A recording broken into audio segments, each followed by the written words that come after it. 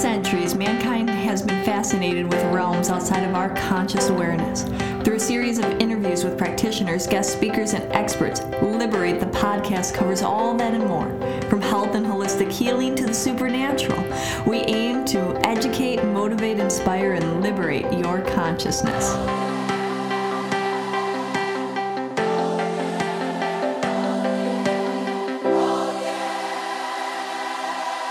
Hi, welcome to another episode of Liberate the Podcast. Today we have a special guest that's going to be joining us as a pretty regular collaborative partnership at Liberate Hollywood for many different classes and workshops. She's doing her national best book tour right now, so she's been in and around, and she will be doing workshops. She's a shaman. She's gonna share a lot of knowledge and insight on a whole bunch of shamanistic traditions and many different things today. I mean, well, you know how these podcasts go. We never know where they're going to go, but I'm sure they're going to go somewhere amazing. So thank you, Erica, for joining us today. Can we share a little bit about you? Hi, Christina. Thank you so much for inviting me. I really appreciate it.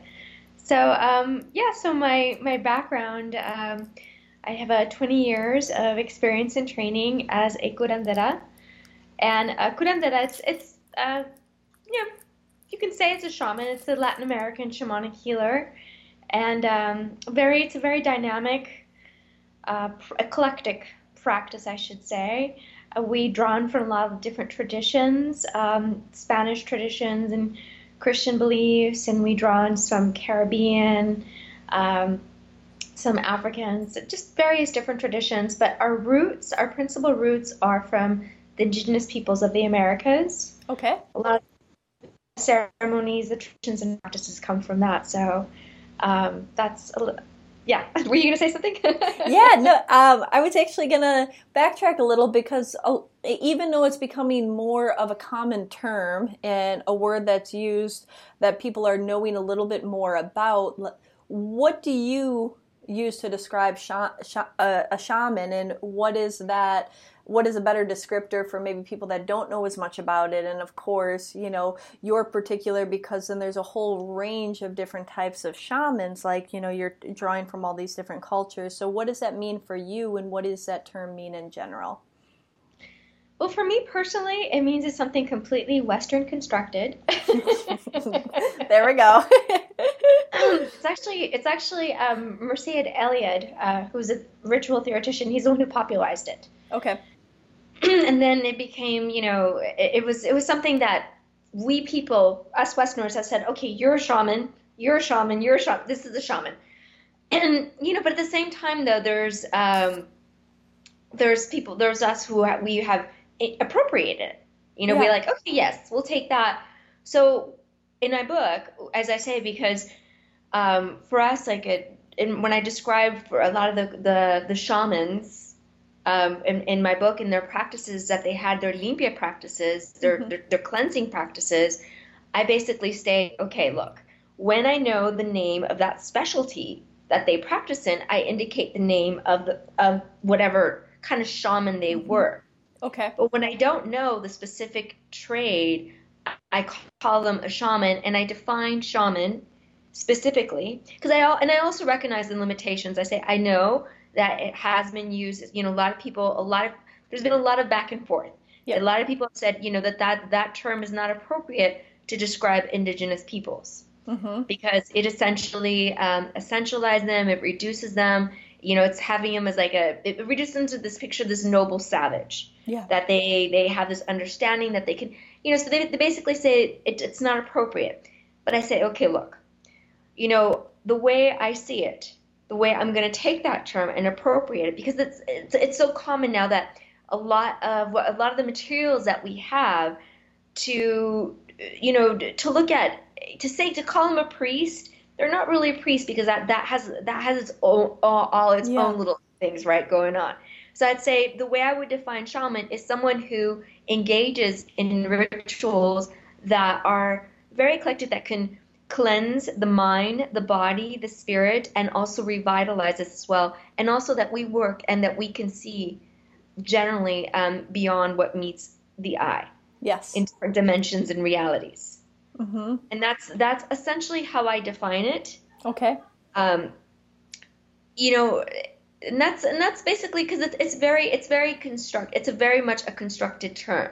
Yes, And and yeah, because it's a constructed term and because there's so much variation on it, you have people that, go down and spend a few weeks working with some plant medicine. They come back into the United States, and because they smuggled some back in or whatnot, and they administer a ritual, they're like, "Oh, I'm a shaman," and it's like, okay, and then you have the true natives that from different cultures and different traditions that they, even though they have 50 years of experience, they still don't call themselves a shaman, and yeah, so you have this like huge variance. And so I thought that it was really important to take a moment to kind of get us on a neutral ground for understanding for our viewers of like, this is what you're talking about when we state these types of uh, you know traditions and rituals yeah. and cleansing practices, and so people can have a better understanding of the authenticity of you and the integrity that lies behind it. Yes. Honestly, it took me 18 years to identify myself as a curandera because I think it was a big part of it was like I always felt like I was a mentee. Because as a Yeah. curandera, there's no certificate that you get as a curandera that like officially a curandera. Yeah, you don't take a weekend course and say you are certified. Go out there. It was always like something that I was always in training.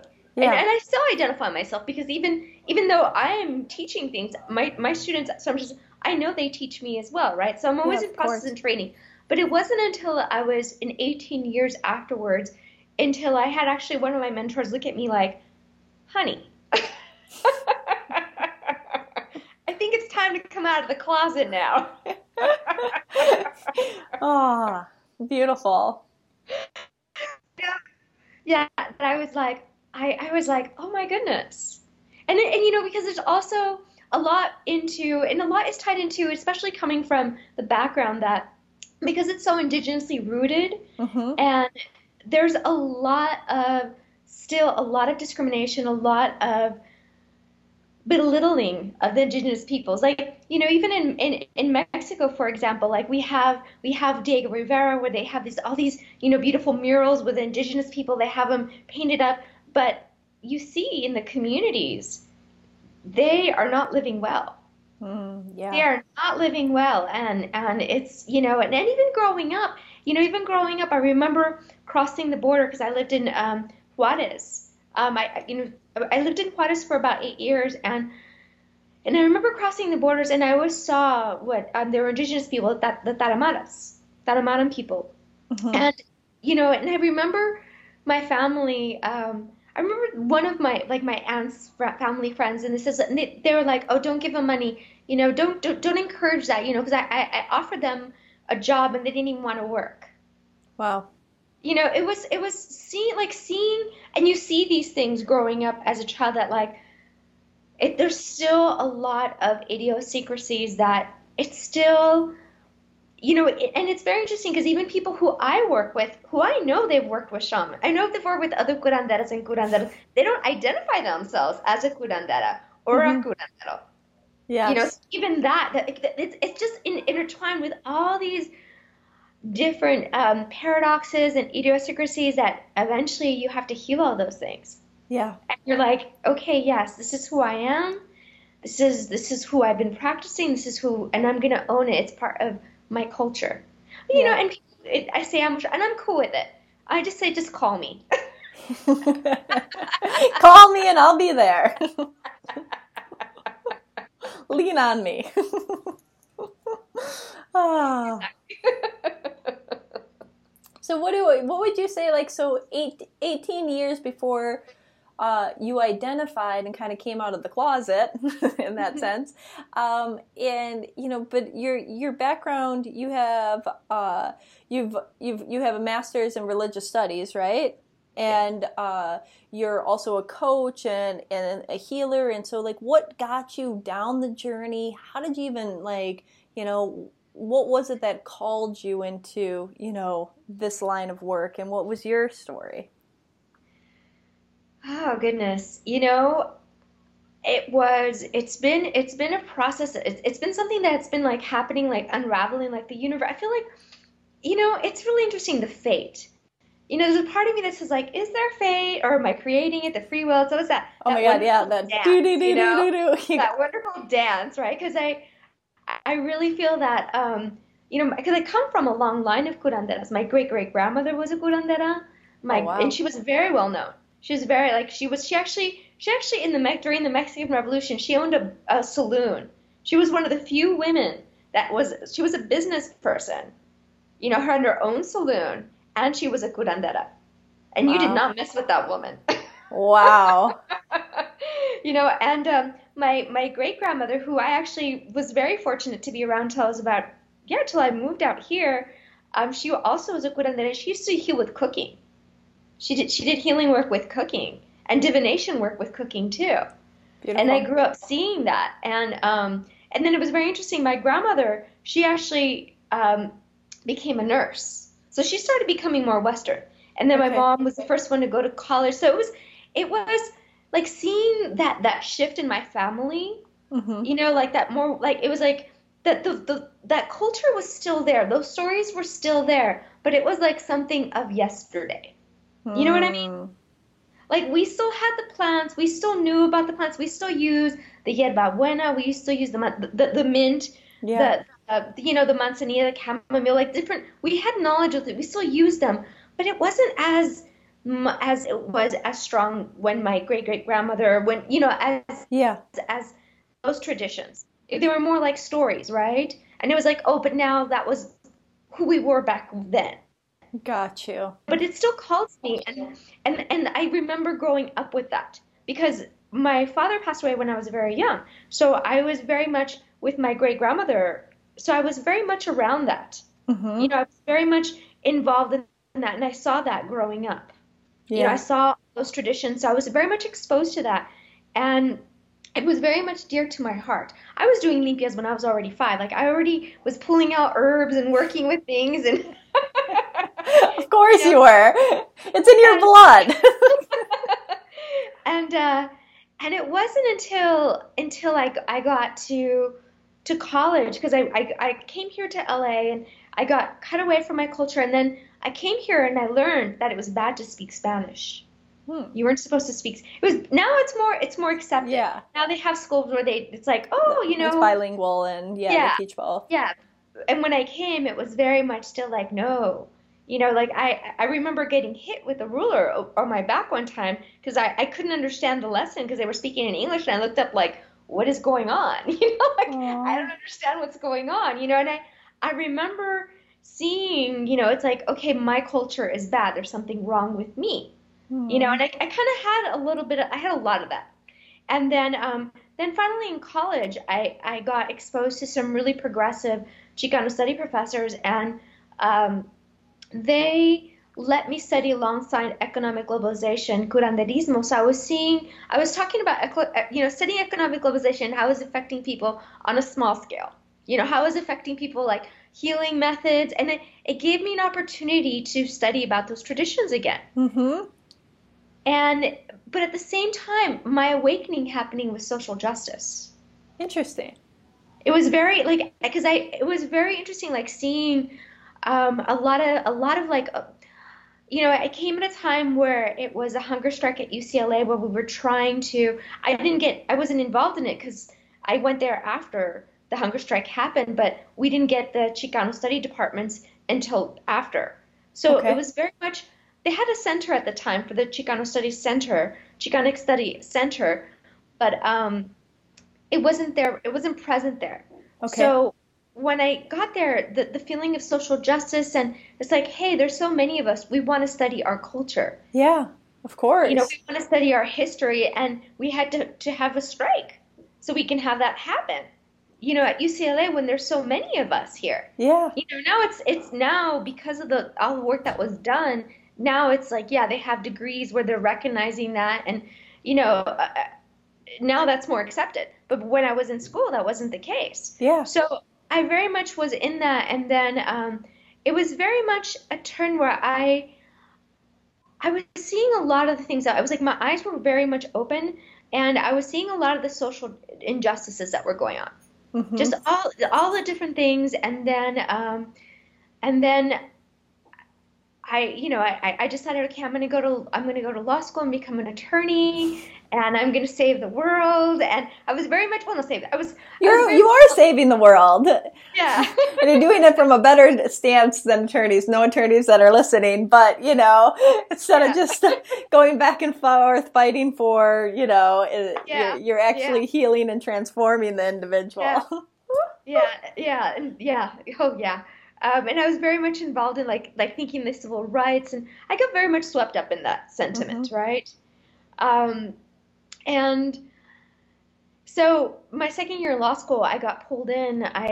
The universe had something completely planned differently for me, and I met my first two set of mentors, and I met this other gentleman who had this property, who he just had it sitting there, and I just was like, hey, I'm in law school, and I know some people that would want to rent your property.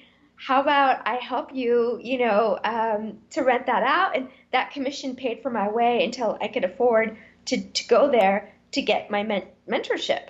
And I did that Wow. for 7 years. I continued mentoring. That was my first mentorship period. And then I was working this dual life where I was a mentee, and I was taking all kinds of other classes here in the States, and I was still mentoring there. And then I had a catastrophic injury in 2005 Hmm. where I fell off a cliff. I woke up, I was airlifted, I had a skull fracture, a brain hemorrhage, left AC dislocated, two vertebrae in my back fractured. I completely shattered my coccyx.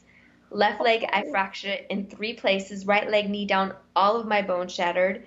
Came out of my heel. I Wait, got wait, sick. wait. How did you fall off of this cliff? I didn't, I did this really intense journey. I did some journey work, Okay. and I had a time slip.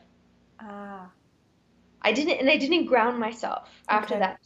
I was like, oh my God, I'm gonna miss my flight. I'm gonna miss my, because I was in Vegas. I was at Red Got Rock, you. and I didn't ground myself, and I just like was like the bunny and Alice and the little bunny in Alice in Wonderland, and running around like I'm gonna miss my flight, and I did.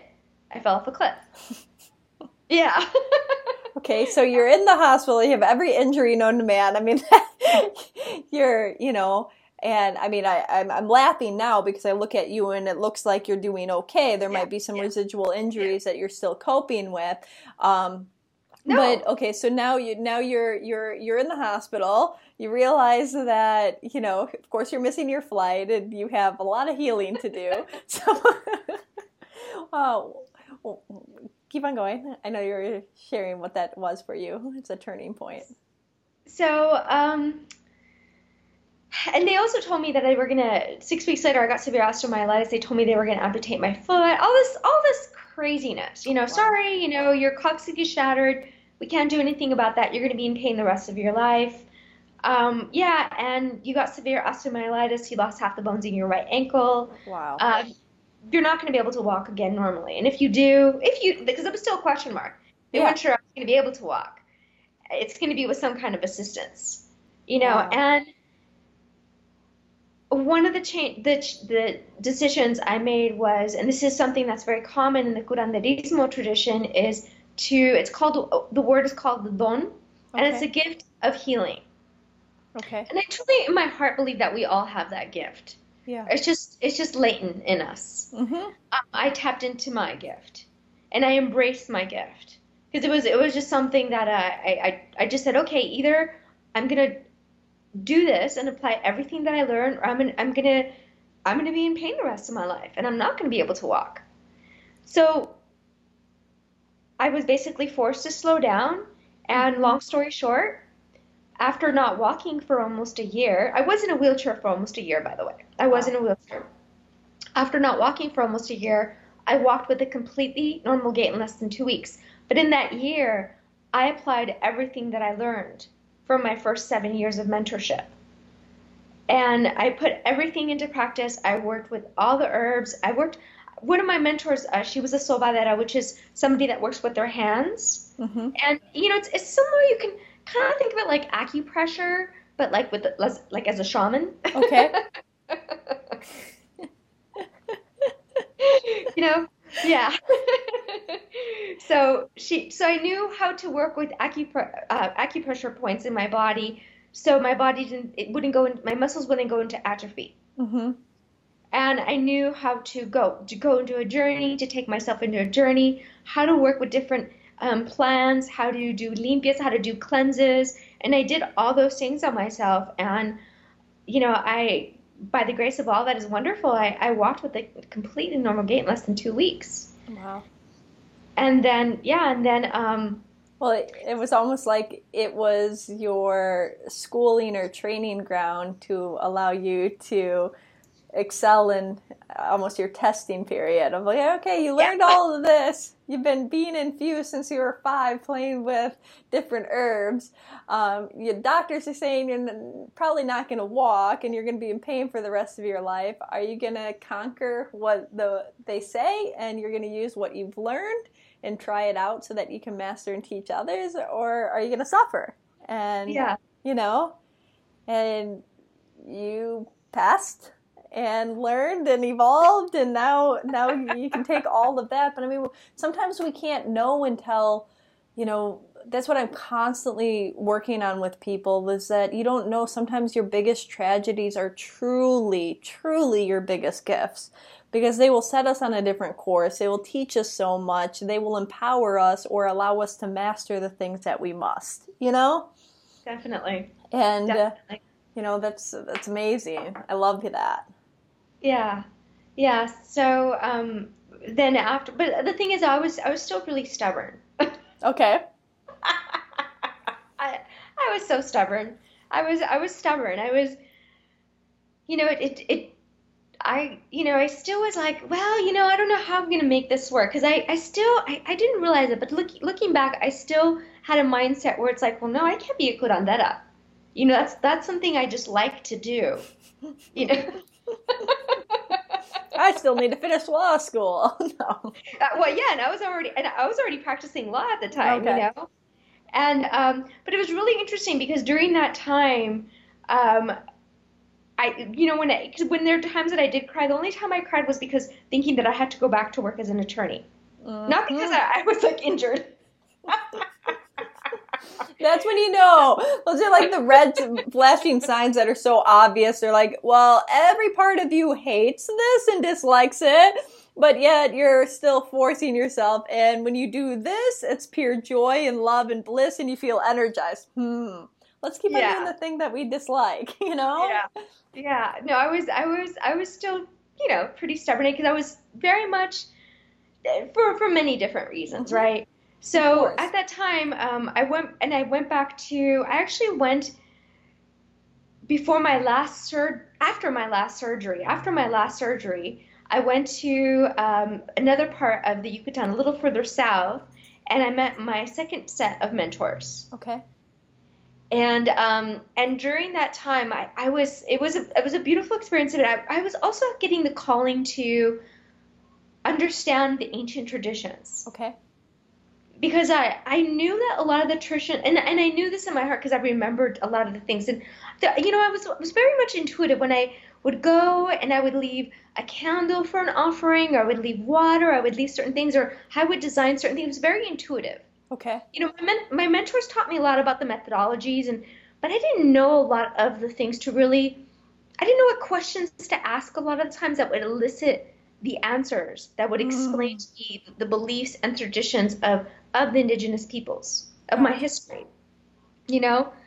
So I decided, it's like, well, I'm just kind of, I don't know what, I don't want to keep practicing law, so I'm just going to give grad school a try. I'm going to go back to school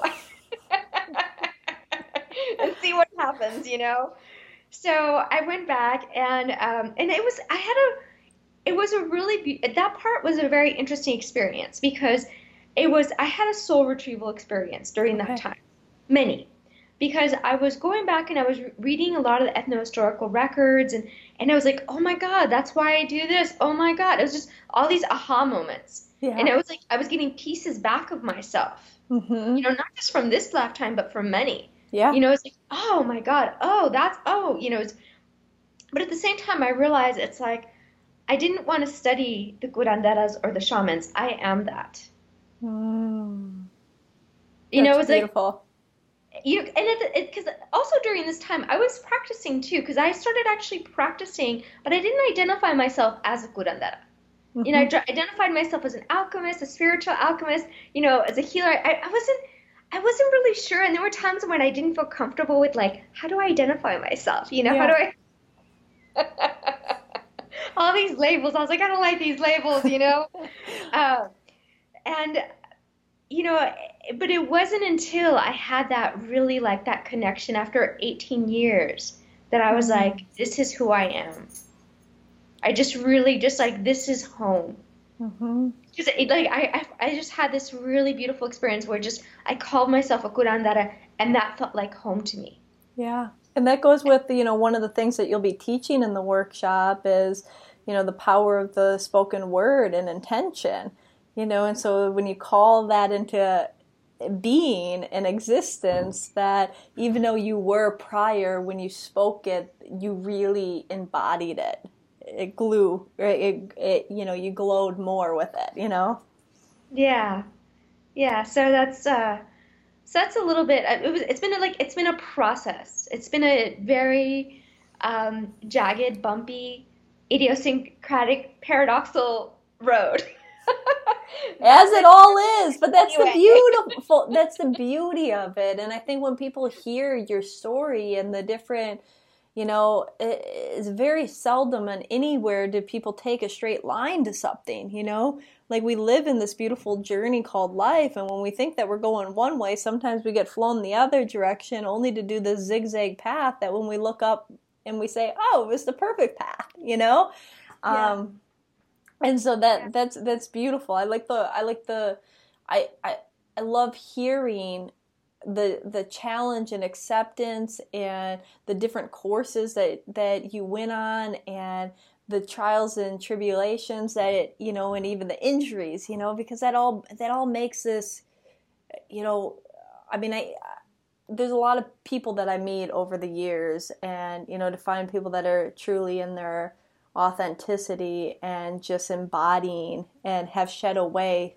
What that tells me is you've shed away so many layers of the ego that it's not there, and you're allowing yourself, this is who I am, and that little residual of how to identify myself was probably the breaking point of like throwing that away, the rest of that ego. yeah, yeah. Thank you. Yeah, and I feel that it's also good to, when I do share too, because a lot of people when they do come, they and I'm sure you get this too, is that it's like, how do they make the transition? People that want to do this work too. Yeah. It's like, well, how, it's like, when I share that, it's how the process for me, Yeah. because sometimes that's what it is. It's a process. And Mm-hmm. many times that's exactly what it is. It's a process. And sometimes that's what it is financially too. Of course. Yeah. Because I had the reality way back when that I had 150,000 in student loans from law Mm-hmm. school, just law school. Yeah. Almost that, almost that. Now they're gone, by the way. Yay! Yay! Which is really ironic. I paid that off like a while back as a curandera. I was like working with this, but doing a bunch of other things. But it was like, okay, I am no longer this. Now I'm this. It Yeah. doesn't in the real world. It's just, you have mortgage. Some people have children. It's one of those things. It's like you have to be diligent, you have to be disciplined, and you have to be like focused. And that's what it was. It was like a process. It's like, okay, when I decided when I got out of school, I was like, okay, now what? Yeah. I know I didn't want to be a professor. It's like, okay, when I still have a mortgage, I still have my loans, I have all these things. It's like, all right, I'm gonna go back, I'm gonna do the attorney thing, but this time I'm gonna do social justice issues. And I did that, and then I said, you know what? I didn't want to just give people money, so it was like, okay, let me start just doing contract work. I started doing executive coaching. It was, and then working as a curandera. It was like, but it was a process. Yeah. And it was a beautiful process where I was honoring that. Yeah. And that's what it is. And some people can be like, it's a shift, not always, and sometimes it's that's what it is. Yeah, it's, the cake doesn't bake just with mixing the ingredient. Yeah, I mean, there's a process to it, right? And there's a joy about that process, right? Yes. That I think that a lot of people, do you practice law still? No, I have people that come to me all the time though, and they are going through divorces, or they're going through things, So you still help or out they're with doing it, business, and I know things. Yeah. So those things come into play. Yes. My training as an executive coach, as a mediator, comes into play. Mm-hmm. I actually got an offer to. It's really interesting. It's a course at a Cal State that I've been offered to teach on conflict resolution, shamanism, and conflict resolution. That's yeah. I love that that's even being offered at Cal State LA, Right. It's actually going to be. I'm not sure it's how it's going to look, but they're thinking about it, and they're approaching me about it, and I'm just like, yeah, that sounds great. I always say that all those things, I never look back and say, oh, I never needed that. Why did I even do that? Yeah. Because I had one client who is going through something, that's going through divorce, and I could say, honey, this is how long it's going to take realistically. Yeah. So, this is what it's going to be. I can kind of like tell them a little bit about it without being the attorney, or anything like that. And those things always come into play. Exactly. Always come into play, and it's a way of doing it that holds space as a healer, as a shaman, as seeing, as clearing that energy for them. And because we live in the real world, and in the real world, we need a lot of different things. Mm-hmm. And it's beautiful that you're grounded within that practicality too, then that you can understand what on the physical plane it takes to operate. Because I think a lot of people get caught up so much in the esoteric world and that other dimensions that it's like, okay, well, there's still, like, we're living in this linear form still, so we can't just be like, okay, and manifest, and, okay, I'm just gonna quit my job and I'm gonna get $1 million tomorrow. It's like, oh, well, all of that is possible, but let's also work on, like, creating, achievable, realistic expectations to set you up, because the journey is also very important. Like, of course, you could have stopped just like that and went into, and let go of law right away. But there was also maybe learning in the people that you did help, in the cases and the clients that you did take on. But also there was a part of you that is still a part of you. So it's almost like weaning that off and expanding, it was part of your journey too. Yeah. Oh, yeah. It was really interesting. It was towards the very end that I felt like I made peace with the career as an attorney. Yeah. I feel like, yeah, like it was like one of those things. Like I actually was okay with it. Like at the end, I was like, okay, it was. And then because I was also meeting a lot of other attorneys who were also very much on a new front. Mm-hmm.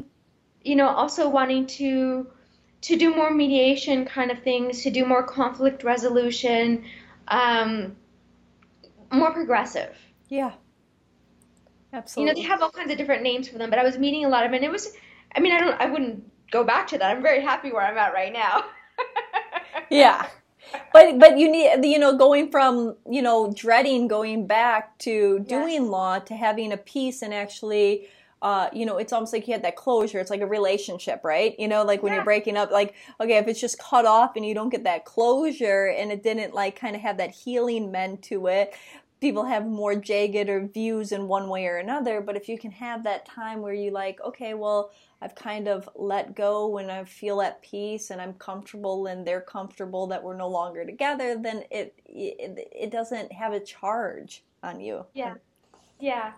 Yeah. And it's really nice because it's, they also influenced me too, because I had one experience recently where I was like, I had a partner who was very upset at a divorce. She was ready to get a divorce, and it was very charged.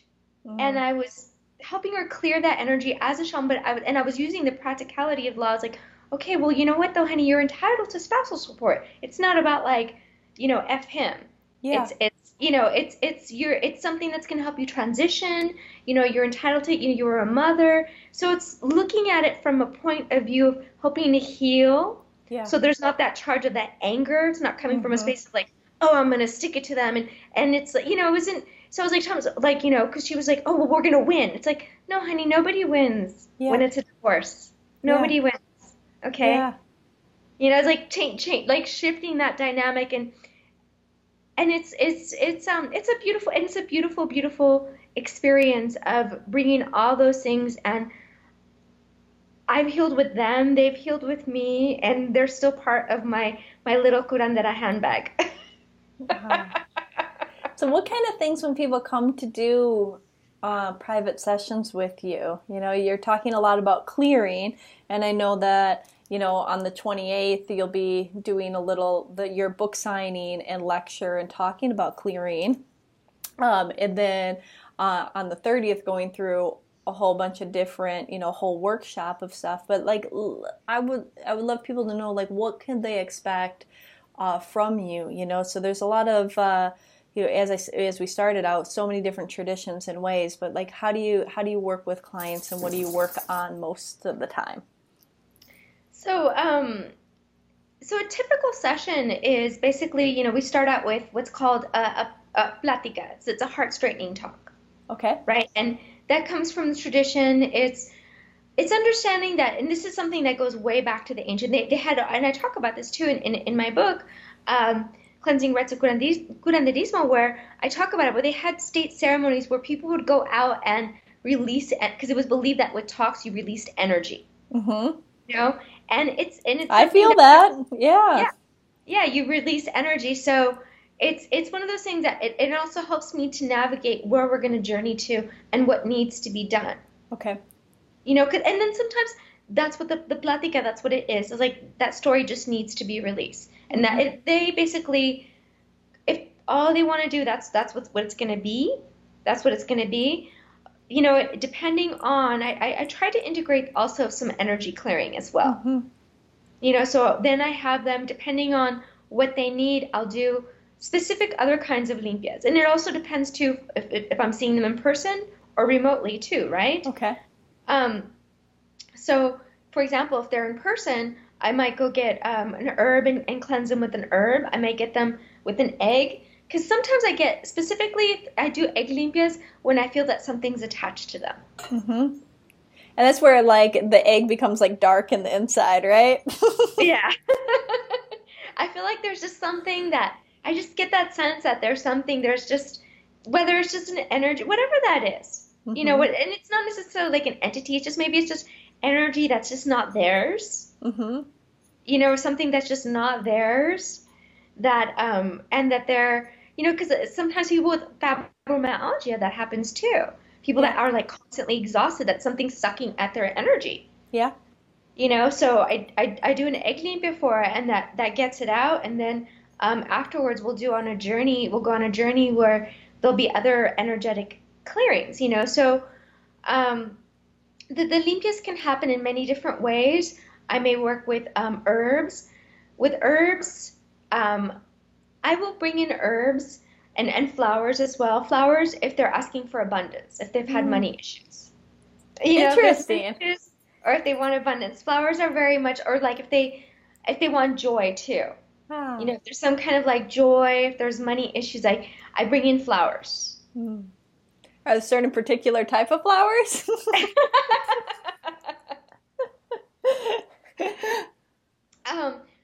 Roses are really good. Roses are really good for love. Beautiful. Especially when it's something that they want to attract in love. Yes. Like when it comes to money, there's honeysuckles. I'll prepare a tea for them. If I have honeysuckles growing. So depending on that. And then if it's like some other like energetic clearing, like if it's just energy, like they just like feel like they just have like energy, like heavy energy on them, then I'll use rosemary. Mm. rosemary, I'll use rue. It just depends. I'll cleanse them with that, and I will then go and clear them with either Florida water. I'll run a feather fan through them and over their body, and then we'll do some clearing energetically. Mm. Where I will do a journey and see what is going on. I will journey and see what's going on, where they're at, because they also may need some soul retrieval too. Yeah. Where maybe they gave away their power. That happens a lot, or something's missing, something's gone. Yeah, absolutely. So yeah, so it depends on what they need, and then depending on if they're asking a question, because the tools are also divinatory in practice as well. Mm-hmm. Like for example, like if I do a cleansing with a Budo, which is a cigar. Okay. If I cleanse someone with a cigar, the way that the Budo is burning, it will tell me, if it's like burning underneath, it's like something that's going on that they didn't know about. If it's burning to the right or to the left, it's depending on how it's burning. If there's holes, burning inside, I put some cinnamon on it. It will tell me if they've integrated, because what I feel is that no one can ever do anything to us Mm-hmm. unless we allow it. Yes, of course. And Unless we allow it. Mm-hmm. And if there's a hole burning in there, that tells me that they've allowed someone to do something to them. Yeah. That they gave their power away, and somehow that person energetically or something got in. Mm. So then I put some cinnamon on to clear it. Then I'll continue, blowing the Budo, the cigar over their body. Mm-hmm. And until the Budo is burning straight, like just completely even, then that usually will tell me that, okay, that it's good. The energy has been cleared. But it has to burn evenly, because you want that cigar just to burn nice and evenly. Do you sometimes have to go through a couple cigars on people? Yeah. Yeah, or sometimes like I'll do what's called a white fire limpia. Okay. And what it is, it's a pot, Mm-hmm. and it's a pot that is used and one thing too in all of these things, that goes back to the indigenous tradition. Yeah. That all the tools you use, whether you want to call it shamanic or curanderismo tradition, all the tools that are used are only used for the rite, for that ceremony. You never use that glass for drinking from, or that plate to eat on, or like the pot to cook from. Well, yeah, especially if it's pulling in all of that negative energy, and then, oh, well, let me eat that. Nope. Exactly. And it's also understood that those tools, they also have a soul essence energy. That they also have a sacred energy of their own. Mm-hmm. Oh, did I lose you? No, I'm still here. Oh. Okay. Okay. So, it stopped for a second. So they have their own sacred essence energy. So, what I'll do with the white fire limpia is I will get a couple handfuls of Epsom salt. I'll get a splash of rubbing alcohol, and I'll give them some herbs or flowers to work on, depending on whatever issue is going on. Yeah. Right. And then I will put a match in it, so it'll start burning, and then I'll have them say a prayer. I'll say whatever it is that they have, whatever it is that their intention was that they're releasing. Mm-hmm. I have them write it down. They put that paper into the fire, and they start making offerings of flowers or resin into the fire, and that helps transmute the energy. Mm-hmm. And then after, when that is done, I put water in the pot. Okay. And let it sit for about 5 or 10 minutes. And then after, I dump it out. And depending on how much residue there is on there, and I can read afterwards what it looks like, it will tell me how much of it was cleared. And it's usually always, it is spot on. Wow. Like spot on, it's just because all the tools that are always used are always divinatory in nature. They can tell you this still needs to be done. Yeah. And it's not one of those things where, and I always want to express this too in the cleansing and the limpias, it's never about like if you use a candle and for example it turns black, Mm-hmm. after you said a prayer and like after it's all done and the glass itself turns black, it's not that it's blocked. Mm-hmm. It's not that it's not going to happen. It's that the person needs to do more work. Yeah. Which, like there's a process to everything, right? If you're telling your story, you were in a wheelchair for a year. Yes, when you were ready, it only took 2 weeks from that point to be able to walk normal, but you had a year of a process. If you would have started to get out of that wheelchair at 6 months, you wouldn't have, and so there needed to be time for you to heal in the way that you needed to, and then to move forward, right? And so sometimes people want things right now, bring in my lover, make me like have this new career, do these things, whatever the case may be, shift or heal this dynamic that I'm suffering from. But there's a process to it. There's like an onion that needs to be peeled. And sometimes you just crack it open and it's ready, if the person's ready, but it depends when they're coming to you, right? And where they're at.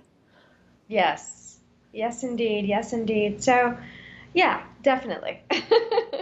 Magical.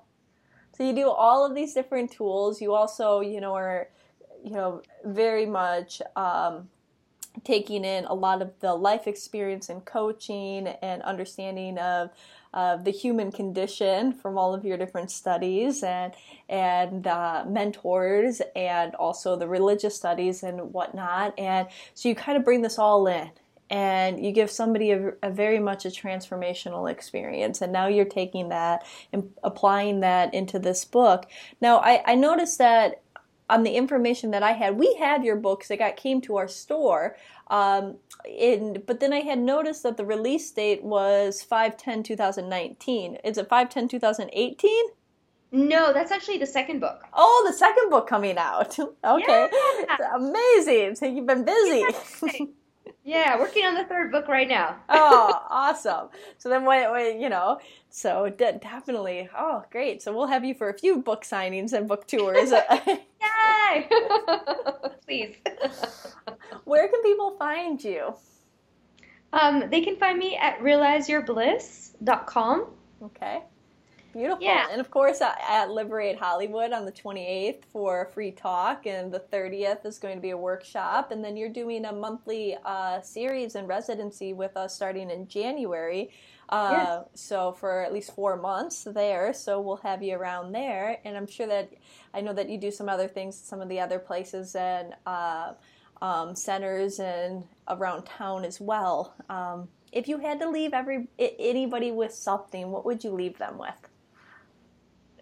And if I could leave them with something? With some bit of knowledge, wisdom, what would you leave them with? Go with your feelings. Go with what you feel is good for you. That's just, it's that simple. It's that simple. Keep it simple, keep it light. Keep it simple, keep it light. I love that. Thank you, Erica. It's been such a blessing. Thank you. Thank you, Christina. Thank you. I'm looking forward to meeting you in person on the 28th. And till then. Yeah, thank you. Thank you. For those that are tuning in, please leave a feedback and review. If you could do a written comment, it just helps people find us a little bit more. Feel free to share this video with your friends, and contact Erica directly or come to Liberate Hollywood and meet her. Thank you so much. Thank you.